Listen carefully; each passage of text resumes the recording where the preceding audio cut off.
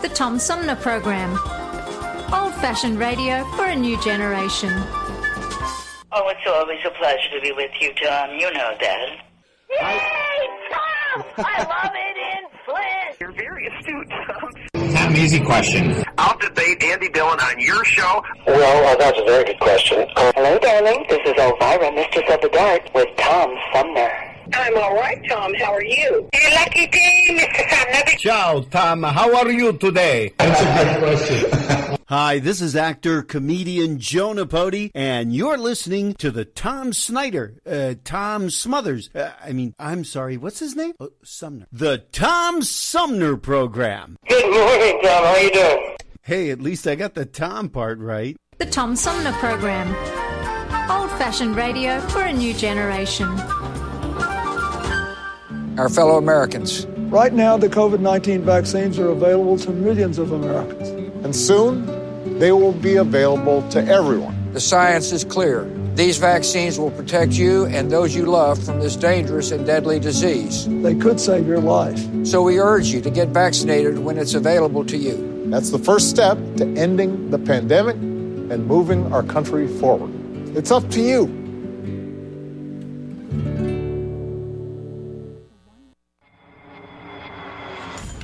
The Tom Sumner Program plays host to the best political roundtable on radio every Wednesday from 10 a.m. to noon. Armchair Politics features great commentary and analysis about the headlines from local, state, and national politics with an alumni of world-class pundits, plus quotes, tweets, and those weird and wacky stories we call the X-Files. If it's Wednesday, catch Armchair Politics on the Tom Sumner Program. This is Mayor Sheldon Neely, and you're listening to the Tom Sumner Show.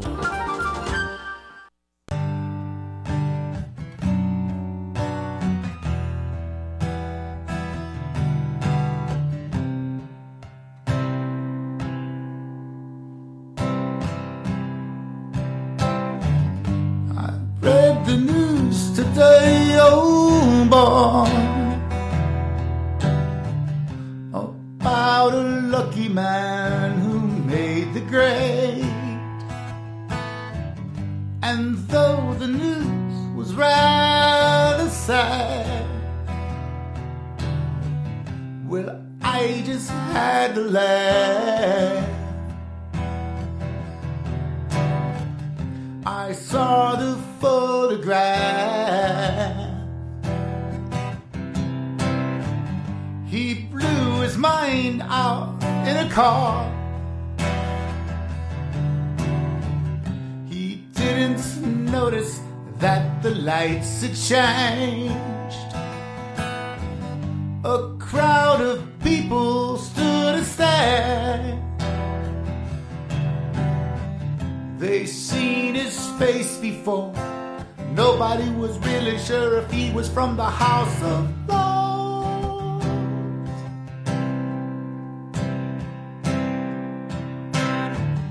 I saw a film today, oh boy. The English army had just won the war. A crowd of people turned away, but I just had to look, having read the book. I love to turn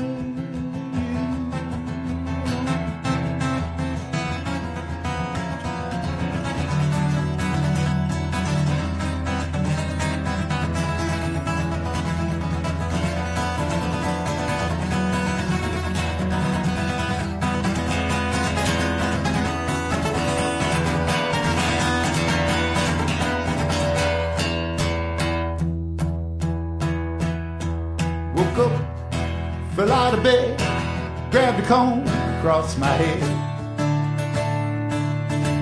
I went upstairs and I had a cup. Looking up, I noticed I was late. Grabbed my coat, grabbed my hat, made the bus in seconds flat. Found my way upstairs and I had a smoke. Somebody spoke and I went into a dream.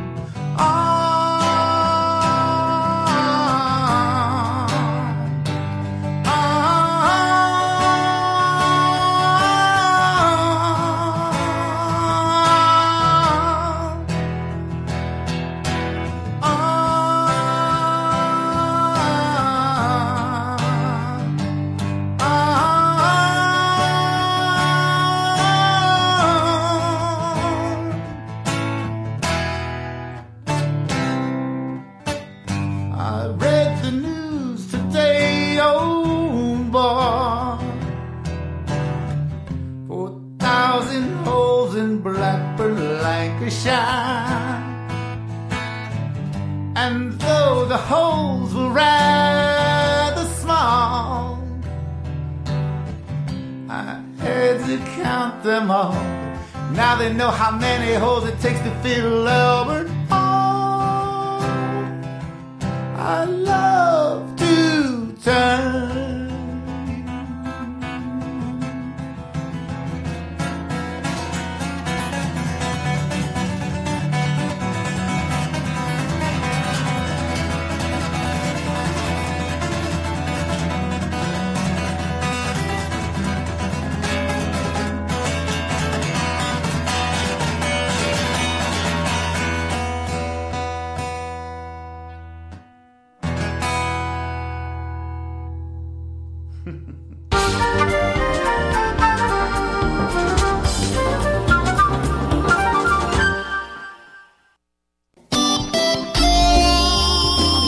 Old-fashioned radio for a new generation. The Tom Sumner Program.com. The Tom Sumner Program.com.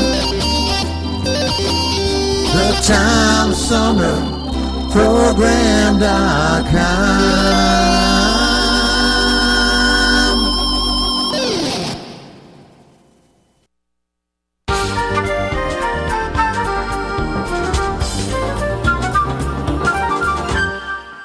Hey, welcome back, everybody. This is the Tom Sumner Program. It's not unusual for us to turn our attention to something that some might consider morbid, but it's not the everyday.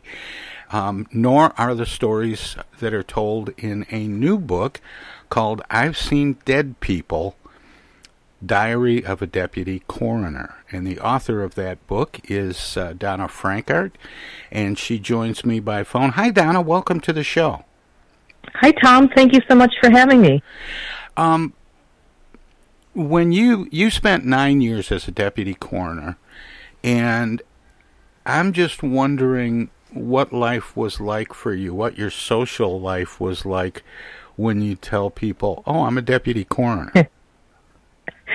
Well, first off, Tom, I had no social life. I was working two jobs.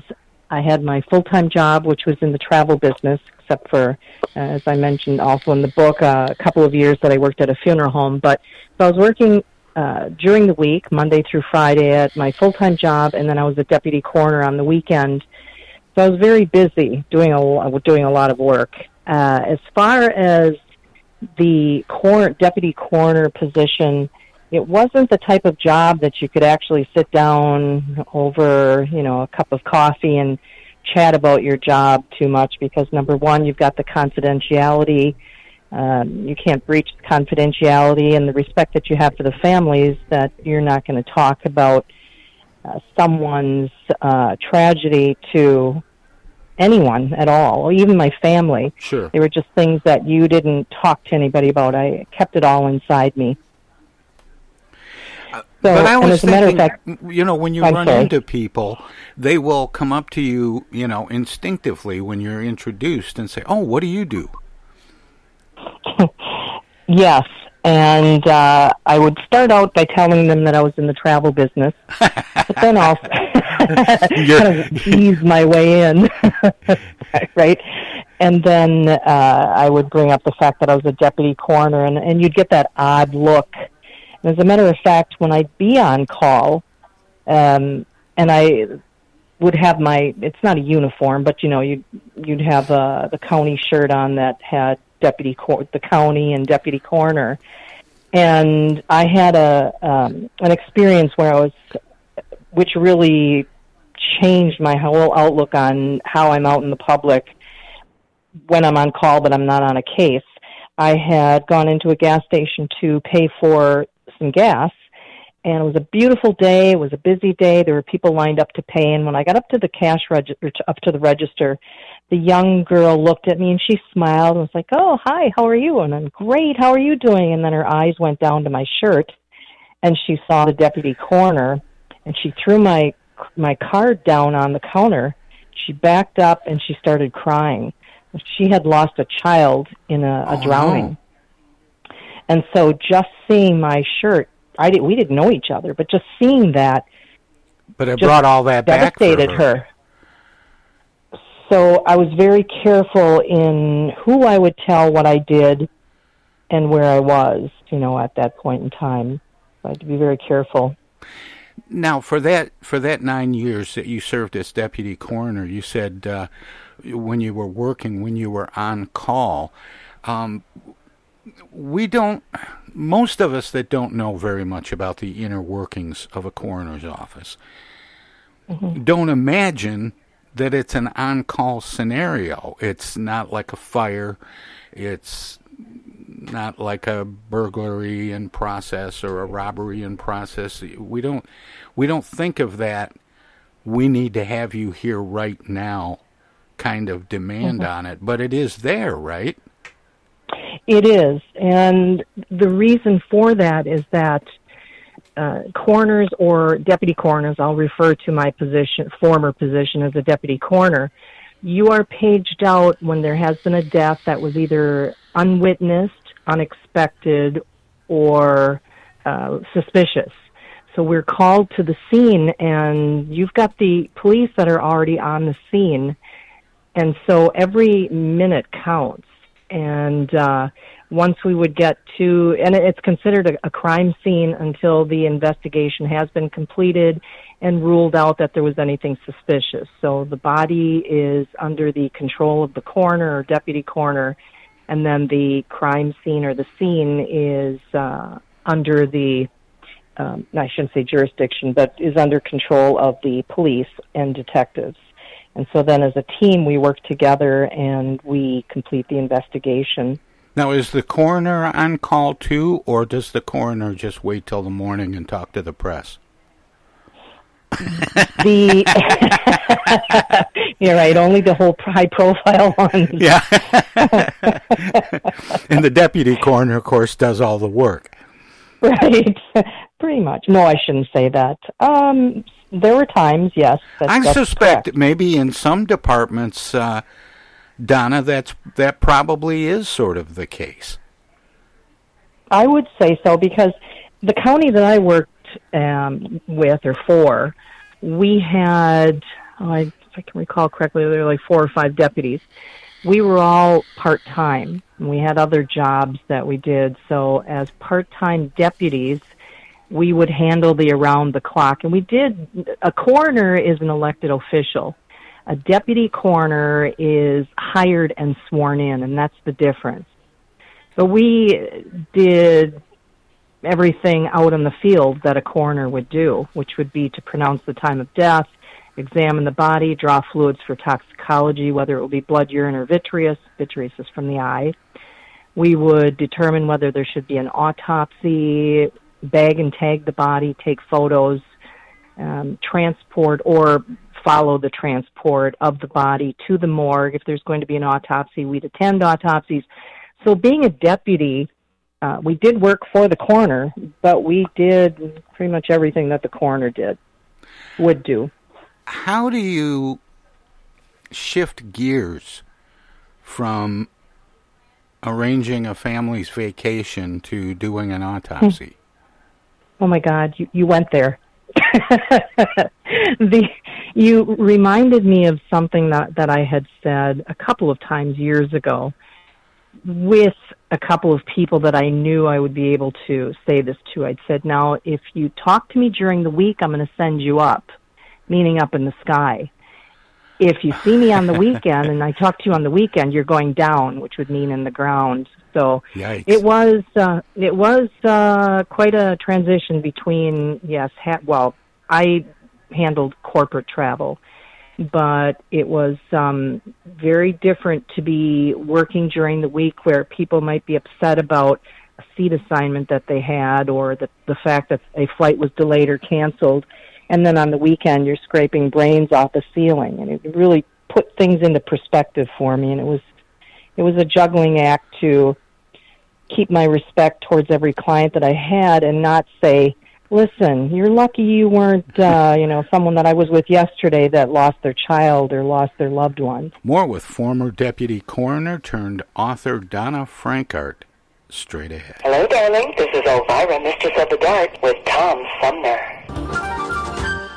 I'm Julie Lopez with Crime Stoppers. Have you ever wondered what to do if you have information about a crime or the whereabouts of a felony fugitive and you want the police to know but you need to remain anonymous? Well, here's what you can do. You can go to p3tips.com or download the mobile app. You can go to Crime Stoppers of Flint and Genesee County's Facebook page and click on the Leave an Anonymous Tip tab, or you can call 1-800-422-JAIL. All methods are anonymous, and if your help leads to a felony arrest, you may be eligible for a cash reward. Remember, your voice matters. The Centers for Disease Control and Prevention is working to help keep you and your community safe from the threat of novel or new coronavirus. If you have traveled to a country with a widespread outbreak of COVID-19, CDC recommends you stay home and check your health for 14 days after returning to the United States. Take your temperature with a thermometer 2 times a day. Watch for symptoms like fever, cough, and trouble breathing. And if you feel sick or have symptoms, call ahead before you go to a doctor's office or emergency room. Tell the doctor about your recent travel and your symptoms, and avoid contact with others. For more information, visit cdc.gov. Hey, this is Tom from the Tom Sumner Program. Catch me and a gaggle of great guests weekdays on Our Voices Radio, WFOVLP 92.1 FM. You never know who might drop by. Joe By from the Blue Hawaiian. Dan Sterling. Congressman Dan Kildee. Alexander Zonjic. Actor, comedian Joe Napodi. Woodrow Stanley. U.S. Senator Debbie Stabenow. State Senator Jim Ananich. Comedian Brian McCree. The unknown comic. Mark Farner. And Tom, I want you to know Tom's my friend. You've always got great questions, and you know the material, and you care about it, and that's impressive. Nice to be with you, Tom. And I admire you for reading all of that. I haven't read the whole thing. I'm willing to admit that. Hey, Tom, this is my favorite interview always. It's like having coffee at the kitchen table with you. Tune in Monday through Friday from 9 to 12 right here on 92.1 of a kind, and check out our website at TomSumnerProgram.com. Yo, speaking. Oh, dear. Honey, our car warranty is expiring again. So soon? It just expired last week. You don't even own a car! Not now, Dana. Your father's on the phone. Hey! Mom and Dad, you're being scammed. It's a robocall. Scammers are using new technology and clever tactics to make more and more calls that look legitimate but are hard to trace. They can make it look like they're calling from any number, even from numbers of people you know. My robocall crackdown team is working with state and federal partners to stop the robocalls for good, but I need your guys' help. Don't trust your caller ID. Verify you're really talking to the person whose number appears when your phone rings. And if you accidentally answer a robocall, hang up right away. Engaging in conversation will only lead to more calls. Use a call blocking app on your cell phone that stops robocalls before they interrupt your day. And if you do get a robocall, file a complaint with my office online at mi.gov/robocalls. And Mom, Dad, please do not give your information out to these scammers over the phone. They're just trying to trick you. Well, at least they call. No, I get it, you're busy. But you know Janine's daughter is a doctor. She calls every week. A doctor. Michigan Attorney General Dana Nessel. Visit mi.gov/AG complaints for your connection to consumer protection. Hello, this is State Senator Jim Ananick, and you're listening to the Tom Sumner Program. More with former deputy coroner turned author Donna Francart straight ahead. Let's go back to how that all started. I'm kind of in awe of people who can do the work that coroners do or medical examiners, even morticians. Handling dead bodies for most of us is something that we sort of joke about at Halloween but would never really consider in real life. How did you get interested in that? Did you have some interest in medicine initially? How did you get past that feeling of, oh, this is creepy? Well, I never was one to search for the scary movies, or I wasn't fascinated with death. I was actually afraid of death. And I did have a little bit of a medical background, very minimal. I had the certified nursing assistant certification. I worked as a medical assistant for a couple of nephrologists. They specialize in like kidney and diabetes. And then I worked at one of the local hospitals as a clinical technician on the neurosurgical floor.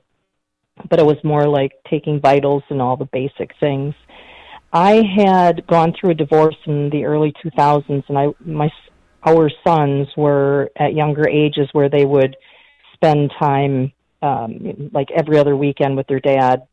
And I wanted to do something that would be constructive and something that would help the community, that I felt like I was doing good. And so I'd heard about a volunteer of people that were, the team was called Victim Crisis Responders. And what you would do is was on a volunteer basis, and whenever you were available, if the pager went off, it could be a case or a call ranging from domestic abuse to death.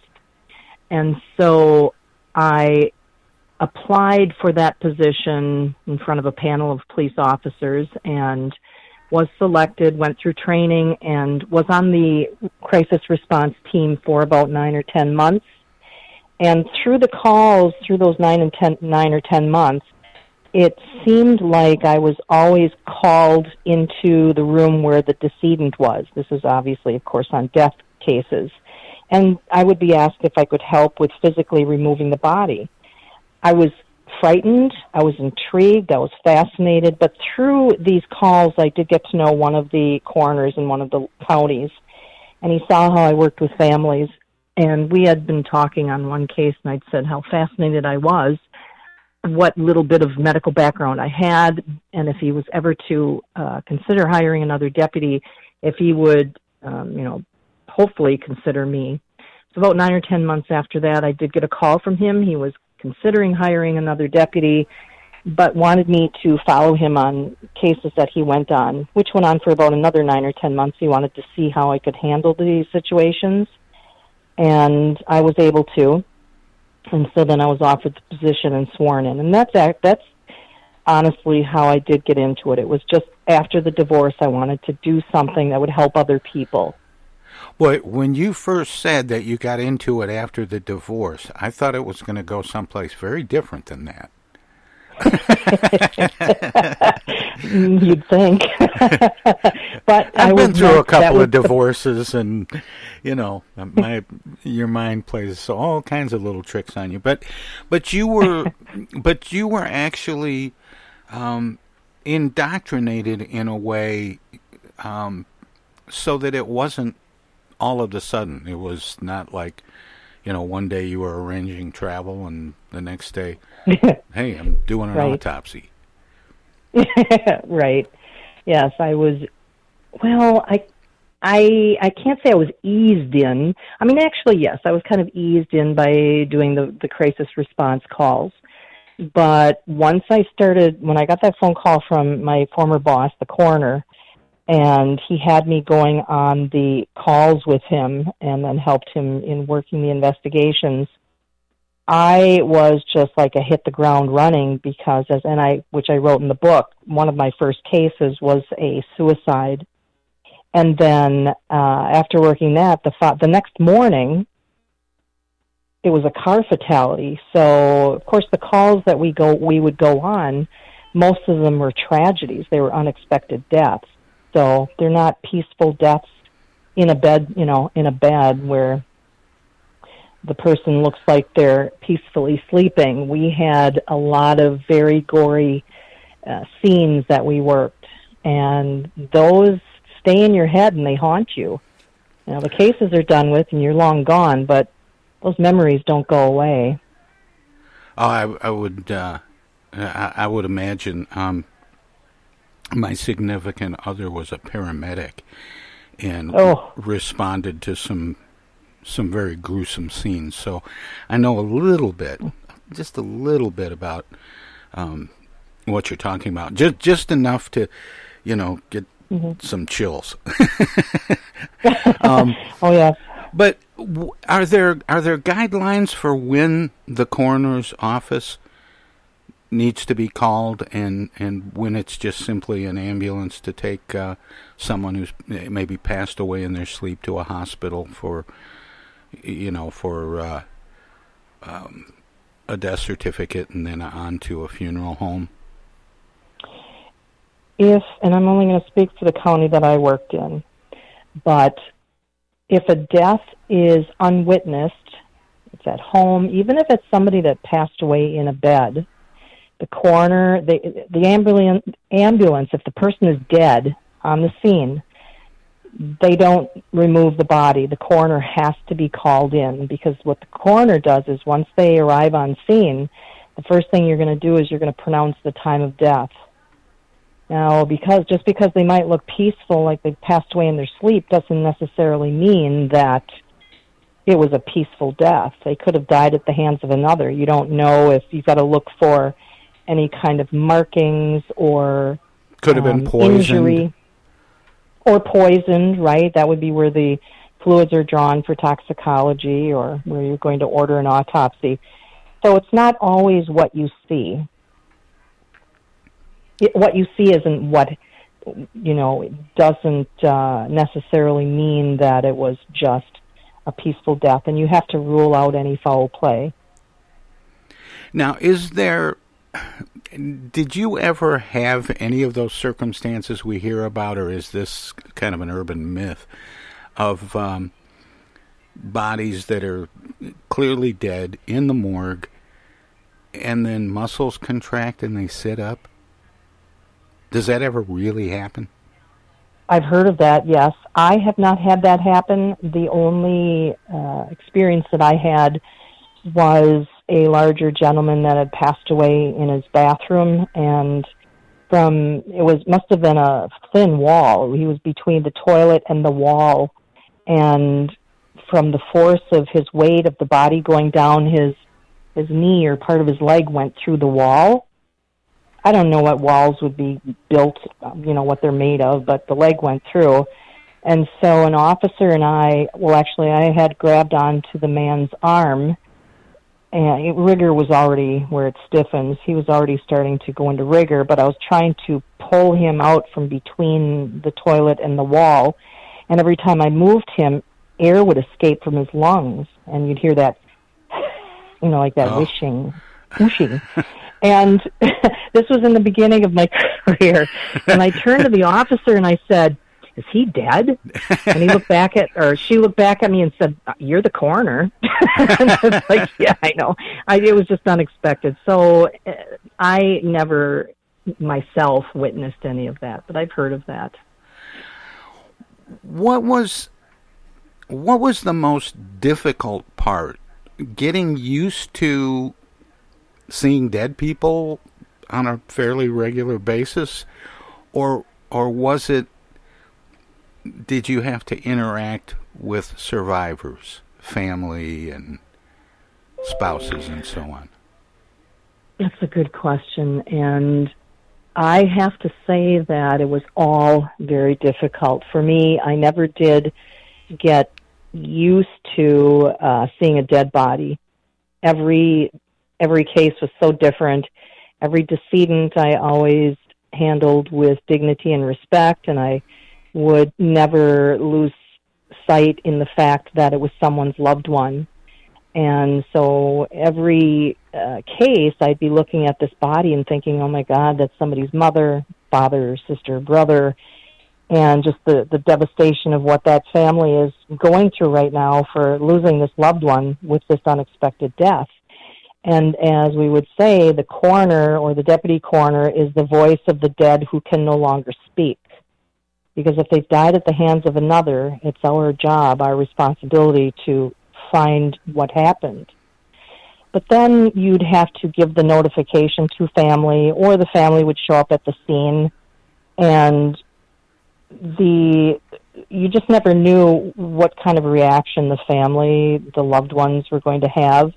Some, it could be anything from disbelief to anger to total silence, shock, and that's where the police would always be on the scene also and stick around to make sure that everything stayed okay, that no one, got out of hand and lost control. But it was so difficult. And after the investigation would be completed, I would always, as often as I could, unless I was paged out on another call right away, I would sit with the loved ones and I would talk to them a little bit about their loved one that passed away. Like, well, how many years were you married, or what did he enjoy doing? What were his hobbies? Just to let them know that I did care about their loved one. I didn't know them, but I had that compassion and empathy for them.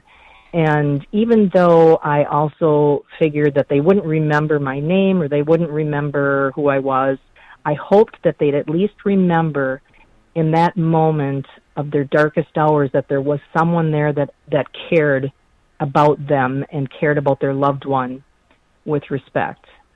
Now, the coroner's office is something that's been depicted on television in a lot of different ways, from Quincy all up to the crime scene investigation shows that we have now.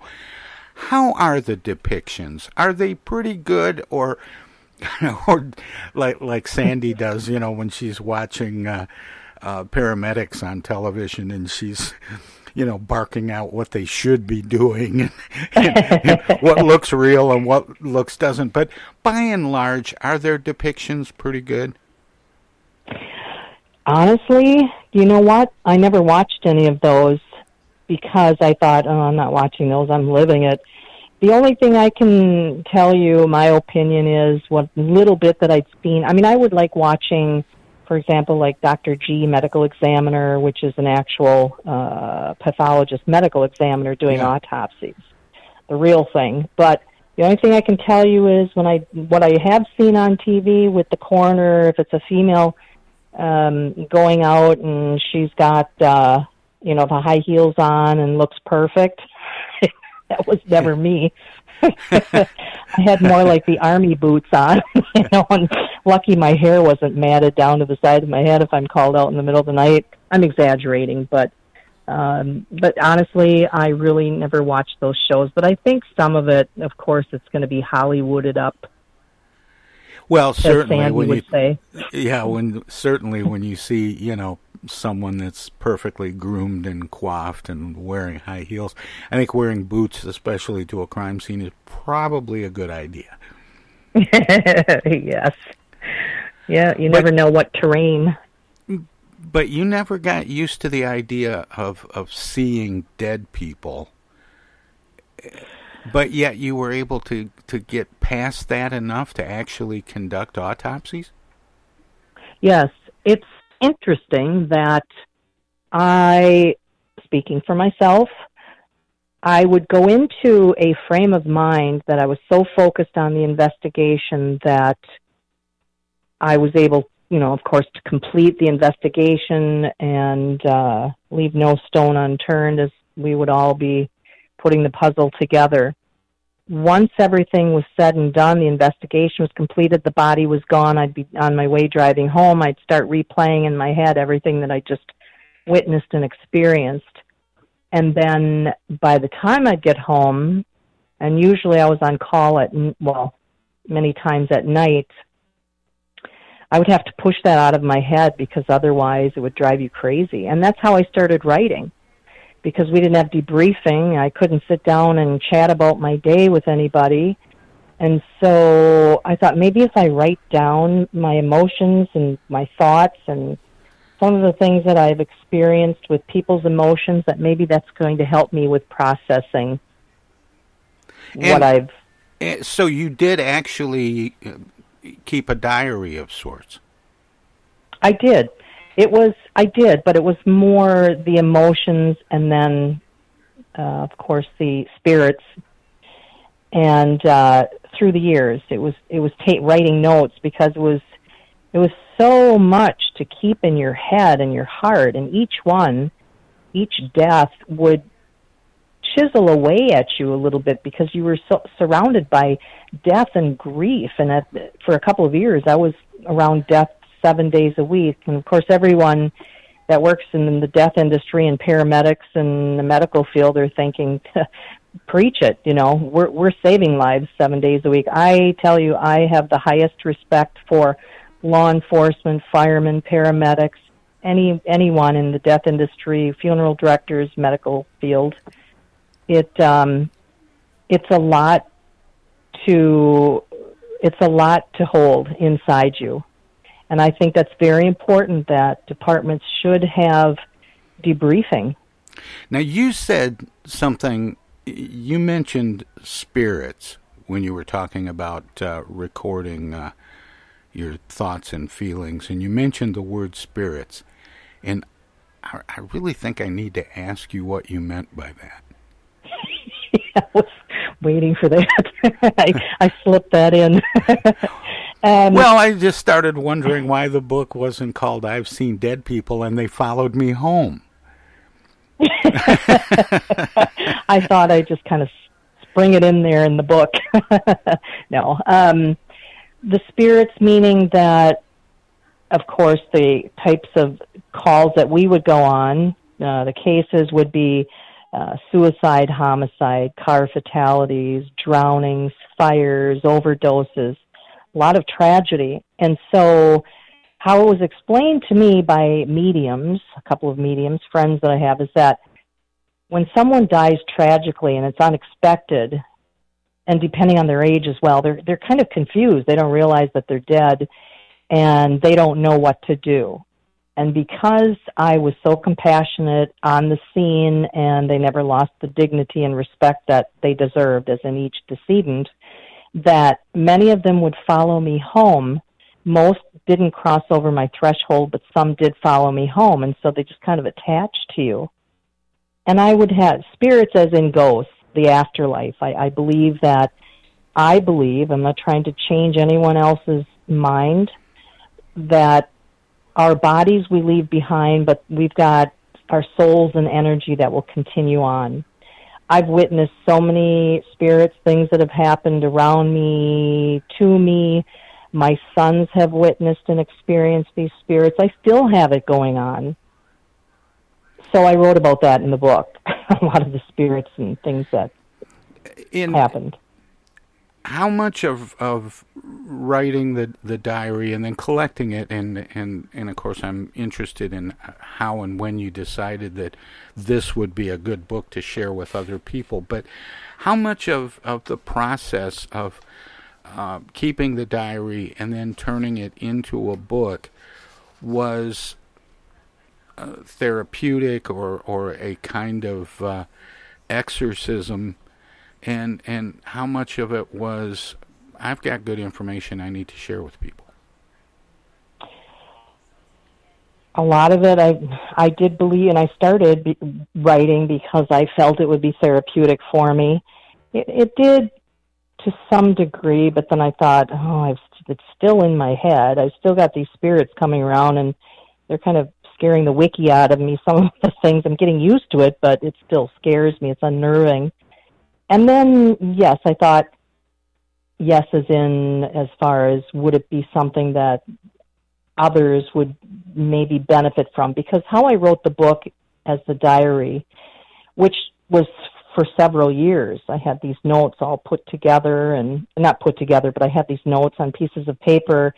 And then after, I'd say, just in the last year, I was thinking about those years, and I thought, if I put this together and I put it in a way that maybe others will read it, and maybe walk away feeling a little less afraid of death. Death is such a taboo subject. People either fear it, they don't want to talk about it, they avoid it, or you're really into that kind of stuff.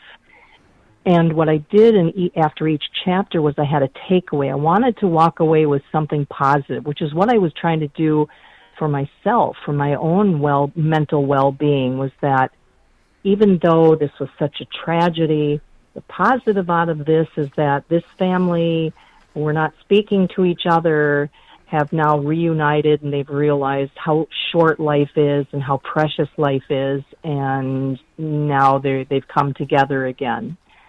And so with each chapter, I had a takeaway of there's more to life. Death is sad.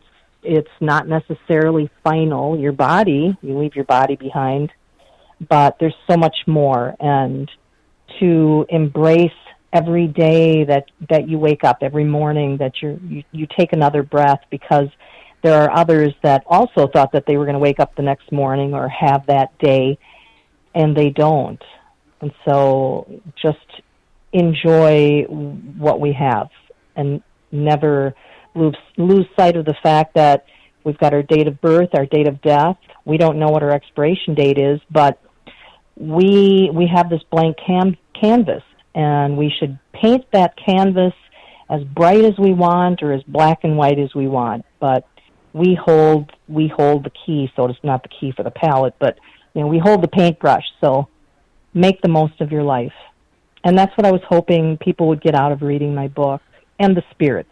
More with former deputy coroner turned author Donna Francart straight ahead.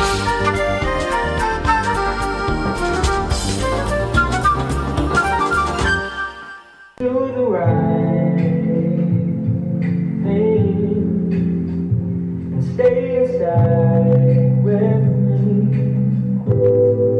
You might just save a life, or 2 or 3 or 4 or maybe 5. Let's save lives. Are we crazy, baby? This isolated life ain't all that bad. Are we lazy? Maybe, but it's a welcome change of pace from the madness. Are we crazy? Maybe, this isolated life ain't all that bad.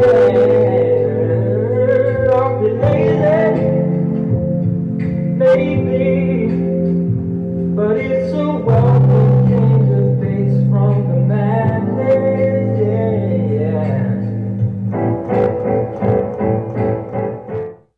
From the Tom Sumner Show. Oh, yeah. Hey! This is the Unknown Comic, and guess what? You're listening to the Tom Sumner Show right now. And now too, and even now. Our lives have been turned upside down by COVID-19. When a vaccine becomes available, it's critical that all of us get it. What we do as individuals will impact everyone's health, including those who can't get the vaccine. We won't get through this unless everyone takes part. Now is the time to get up to date on all recommended vaccines for both kids and adults. Experts say it's more important than ever for everyone to get their flu vaccine this year. And if you're older, you should get both the flu and pneumonia vaccines, since both illnesses can make COVID-19 even worse. Vaccines are available at a lot of convenient places, so be an example for friends and loved ones and encourage them to get vaccinated too. We all want to reunite, travel, and get back to school and work. But that means we all need to get on board. This is the time to do what's right for each other. Get vaccinated. It's our best shot. Hey, this is Tom from the Tom Sumner Program. Catch me and a gaggle of great guests weekdays on Our Voices Radio, WFOVLP 92.1 FM. You never know who might drop by. Joe By from the Blue Hawaiian. Dan Serling. Congressman Dan Kildee. Alexander Zonjic. Actor, comedian Joe Napodi. Woodrow Stanley. U.S. Senator Debbie Stabenow. State Senator Jim Ananick. Comedian Brian McCree. The unknown comic. Mark Farner. And Tom, I want you to know Tom's my friend. You've always got great questions, and you know the material, and you care about it, and that's impressive. Nice to be with you, Tom. And I admire you for reading all of that. I haven't read the whole thing. I'm willing to admit that. Hey, Tom, this is my favorite interview always.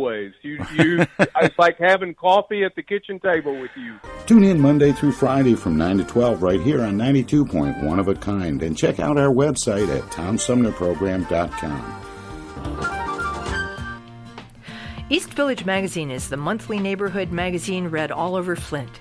With support from grants, donations, and advertisers, East Village Magazine's talented local writers give you an in-depth look at local news, issues, and people that make Flint, Flint. Copies of East Village Magazine are available at many of your favorite shops and restaurants around Flint or online at eastvillagemagazine.org. East Village Magazine, community-focused and community-supported. Discoveries. They happen when we least expect them, in places we thought we knew. And discoveries have a way of teaching us a little more about ourselves along the way. Welcome to Flint and Genesee County, where up north meets down south. Home to Michigan's largest county park system and a vibrant culture. A place filled with discoveries we've yet to make, throughout acres of beautiful lakes, wetlands, and woods, and in the diverse city beyond. Where the uplifting melodies of gospel choirs fill the air, where the work of renowned artists color the galleries and museums, where the fresh fruits and vegetables at the downtown farmers market awaken our senses, and where the cultural center and planetarium broaden our view of the world. Let's spend a few days enjoying the wonders of Flint and Genesee County, where the joy of discovery is pure Michigan. Your trip begins at Michigan.org. MTA Flint is nationally recognized for continually seeking to provide sustainable, reliable, and cost-efficient transportation for individuals throughout the region. Through work-related and non-emergency medical transportation and Your Ride services, MTA is moving people with future and alternative fuel technologies. More information about MTA Flint and specialized services is available at mtaflint.org. I get the uneasy feeling Rod Serling is behind one of those doors. Rod Serling. Rod Serling. What's this, the Twilight Zone? Where is everybody? I would have been headed for the Twilight Zone. Twilight Zone. If I go any lower, I'll be in the Twilight Zone. All right. Oh, but Jethro's right at home in the Twilight Zone. I'm in the Twilight Zone. Now, having made this little jaunt into the Twilight Zone, I got a feeling something strange is about to happen. In the Twilight Zone. Hi, this is Ann Serling, and you're listening to the Tom Sumner Program. More with former deputy coroner turned author Donna Francart straight ahead. Donna, had you done any writing before, and now that you've gotten this book done and it's been or being released, do you have the bug now? Do you think you'll write some more? I think so. It's the only book I've ever written. I've never written any other books. And I'm sure you'll be able to tell by reading that book that I'm not a polished and seasoned writer. I do have the bug. I have so much more to say. As a matter of fact, I'm already deep into the second book, the continuation. And I also have my publisher and the owner of Jongler Books. Gary Revel is my publisher. He also owns Jongler Music and Jongler Films. Yeah. He is going to be the producer, and he was a script writer along with Frank Burmaster, who's a script writer. The book has been written to screenplay adaptation for a feature film. Jeff Ohm, who is going to be the producer and director, is actively speaking with agents right now and hopefully filling the major roles with A-list actors. And he has quite an extensive background in the film industry. He's very well known for like movies like The Revenant and Shrek, Fifth Element, Titanic, so many of them. So a great team, and I'm really excited about that. But yes, I do have the writing bug. Well, I think that's great. I can't believe how fast our time has gone, Donna. I know. You know, it's there's so much to talk about, and this is not a book someone writes every day. Thank you. I was really surprised at the interest that people are showing in the book. And I actually had someone, and it was a very interesting question. They said, was it difficult for you to write this book? And I said, no, when I think it, I thought about this through the years, how it just flowed onto paper. Everything I wrote was just flowing. And they said, do you think that the spirits had any connection with that in helping you to write that, to get the word, or God, to get the word out to people, to help them in not fearing so much and opening their minds and their hearts to the fact that, well, I shouldn't say fact because they'll say prove it, but that there is more to life than just death and finality. And I thought, that's a good question because it just flowed. Well, as our time has flowed and flown, the name of the book is I've Seen Dead People, Diary of a Deputy Coroner by Donna Francart. And Donna, we have to end it there, but I really appreciate you sharing your stories with me this morning and the listeners, but also in your book as well. And I always give guests an opportunity to let listeners know where they can find out more about you and the book and maybe what's coming next for Donna Francart. Do you have a website? Thank you, Tom. Working on the website. The book is available on Amazon. It's available in hardcover, paperback, Kindle or e-reader, and also large print. I do have a couple of Facebook pages. One is under the title of the book, I've Seen Dead People, Diary of a Deputy Coroner, and in that group, I keep everyone abreast of where we're at with interviews and if there's any new news on what's happening with hopefully the film coming up.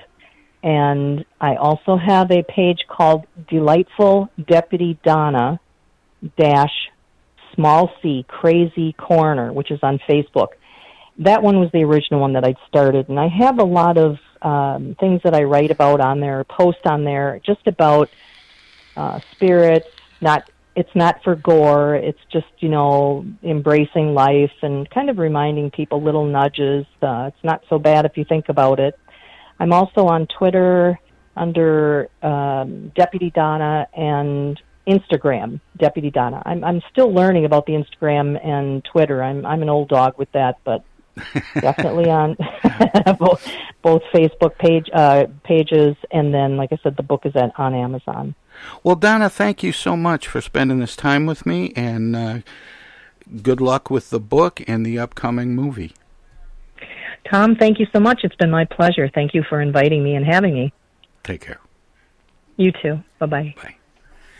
That was Donna Francart. She is the author of a book called I've Seen Dead People, Diary of a Deputy Coroner. We'll have more of the Tom Sumner program straight ahead.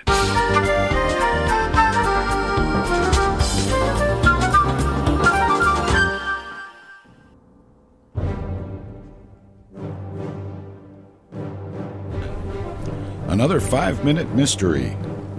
An anniversary party is going on at the Brown household around the corner. One of the guests, George Taylor, pauses while eating his dessert. Best lemon pie I've ever tasted, Mary. Oh, really? I wish my wife could do as well. Hey, it doesn't look as if Sam is appreciating it much, though. Goodness, dear, is my cooking that bad? Sam, your head is practically in your plate. I guess he's fallen asleep, everyone. I'm so sorry. That's all right. Sam, sit up. Sam, it's dreadful. I'd better shake him. Sam! Great guns, he's dead. How do you do? I'm Sergeant Barker, the Homicide Division, and this is one of my boys, Mike Grady. Where's the body? In the dining room at the table. We didn't move him. Might as well be comfortable, everybody. This'll take just a little while. Dead, all right. Peaceful, too. Who's Mrs. Sam Brown? I am. You mind telling me what happened? I guess not. I'm so shocked. I don't know where to begin or what to tell you. Well, you might as well begin by telling me what you served for dinner. Well, we had soup first. Soup? What kind? Mushroom. And then roast chicken, green peas, mashed potatoes, and I served him coffee. But I don't see how this could mean anything. Just routine, Mrs. Brown. Did Mr. Brown eat everything? Yes, he did. He seemed to fall asleep over his coffee. And when I tried to wake him, I found he's had a heart attack. Yeah, that'll be all for a few minutes, Mrs. Brown. We want to take a look around. Notice anything about this table, Mike? No, Chief. Can't say as I do. Neither do I. Let's look in this kitchen. An orderly person, isn't she? Stacked dishes after each course. Yes, and here's the silverware over here. Look, Chief. One of these soup spoons has turned black. Black? Let me see it. The only spoon that's tarnished, too. Well, I was beginning to think it was a heart attack or the perfect murder, but this silver soup spoon is evidence enough. Mrs. Brown? Yes, Sergeant Barker? I'm sorry to interrupt your little party, Mrs. Brown, but I'm sure your guests won't mind. I don't understand. You will, Mrs. Brown, you will. You see, you're under arrest for the murder of your husband. Do you know why Sergeant Barker accused Mrs. Brown of murder? In a moment, we'll hear the solution. And now, back to our story. Sergeant Barker, how do you know it was homicide? Well, Mrs. Brown took careful pains to wash the soup pans and soup dishes before she served the rest of the meal. Yeah, I can see that. But she forgot one thing, to wash the silver soup spoons. What she didn't realize was that an hour later, by the end of dinner, the spoon her husband had used to eat his toadstool soup would give her away. She didn't know that toadstools make silver turn black. Mrs. Brown almost committed the perfect murder, but she forgot to wash one spoon.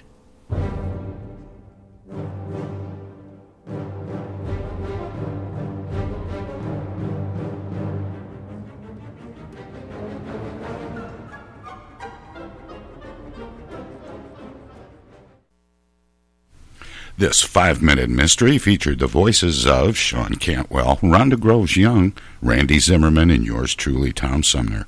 We hope you've enjoyed this mini mystery.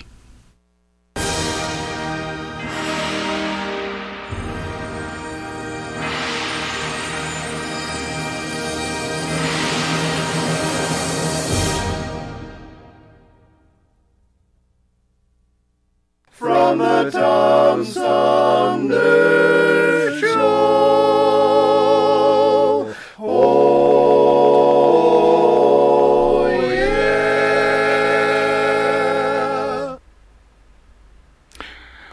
Well, that wraps it up for today's edition of the Tom Sumner program. Thanks for tuning in to hear all of our great guests, former Deputy Coroner Donna Francart, and before that, Anita Silvey talking about Diane Fossey's quest to save mountain gorillas, and we talked to Mary Townley from Mishta, and of course the secret voice coach or confidential voice coach of Princess Diana a little earlier this morning, Stuart Pierce.